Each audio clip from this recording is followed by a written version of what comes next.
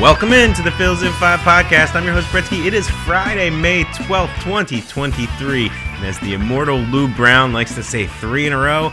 Now that's what they call a winning streak. The Phils have put together a tidy 2-game sweep over the Blue Jays thanks to a comeback walk-off victory on Wednesday afternoon. Now they're off to Colorado to keep the momentum going. Let's ring the bell for 3 dubs in a row.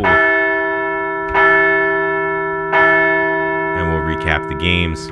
Wednesday afternoon, the Aces were out, and my oh my, they did not disappoint. Kevin Gausman gave up a couple big hits in the first inning, but escaped without incident before proceeding to blank the Phils for another 5 innings. He allowed just one more base runner after those 2 singles in the first before exiting at 6 strong, 3 hits, 9 Ks. Zach Wheeler was nearly as good on the other end, tossing 7 innings of his own, allowing just 3 hits and a walk, 7 strikeouts, but he gave up the big blow, by the way, of a Brandon Belt solo home run in the 5th. The crowd in South Philly got their money's worth on Sunday afternoon, and they would get even a little bit of free baseball, and that's because down to their last chance in the 9th inning, Bryce Harper and Nick Castellanos led off that inning with a pair of singles. Jordan Romano then struck out Kyle Schwarber, but JT Realmuto was able to tie it with a double to left. The Phils failed to come through with the win in that inning, but after Craig Kimbrell struck out a pair while stranding the ghost runner in a scoreless 10th, Bryce Harper put a ball in play that was tossed away at first base, giving the Phils the walk-off win. Edmundo Sosa raced around to score as the ghost runner, and that's all they needed. Put the ball in play. Good things happen. Phils get a win. All right. Let's keep moving. Star of the day. We're going to go with Zach Wheeler matching Kevin Gausman out for out despite leaving down in the game and on the hook for the loss. He ended up with a no decision when the Phils won, and this was one of Wheeler's best starts so far in the young season. He posted a quality start in 3 of his last 4 outings with 30 strikeouts and just 4 walks over that time. Those 4 starts, Zach is rounding into form just when the Phils need him, getting that workload up, getting through 7 strong innings, 107 pitches. Really nice work from Zach Wheeler, and we're going to need him to continue to do more of the same. Some news and notes. Kyle Schwarber, who gave us a scare on Tuesday when he felt a ball off his foot, was back in the lineup on Wednesday. Didn't really do much at the plate, but nobody did. But he's all good to go, and I'm sure he's looking forward to mashing in Colorado this weekend.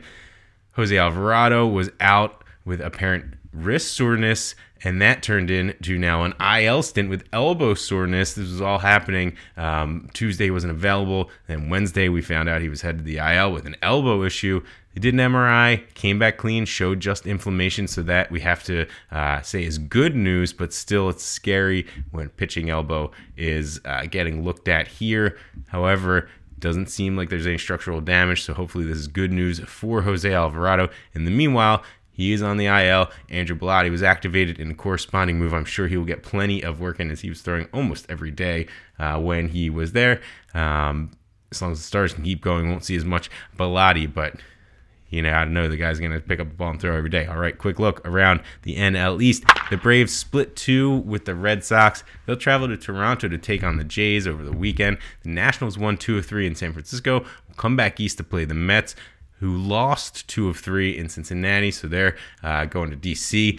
And Max Scherzer had a chance to make a second straight start against one of his old teams, but that neck is still bothering him, so Max scratched for the weekend. He's probably headed to the IL if he can't get ready for that next start. The Marlins won 2 of 3 in Arizona and now come home to host the Reds. And so the Phils jumped ahead of the Mets. They're half a game out of second place behind the Marlins, surprisingly, but everybody's still looking up at Atlanta. Miami 6.5 games back. The Phillies 7 games back. Still plenty of time. All right, up next, 3 games against the Rockies in Colorado. They are dead last in the NL West at 16-22. Middle of the pack offense. Always hit better at Coors than on the road, but their pitching has been bad. Bottom 10 in ERA, whip, walks, strikeouts, you name it. The Phils looking to get back to 500. They are a game under. You need to win this series to put yourself in position to leave as a 500 baseball club. So Friday night, it's going to be on Taijuan Walker versus Austin Gomber. Saturday, we have Ranger Suarez versus Ryan Feltner. Sunday, we're going to get Aaron Nola versus Kyle Freeland to wrap it up.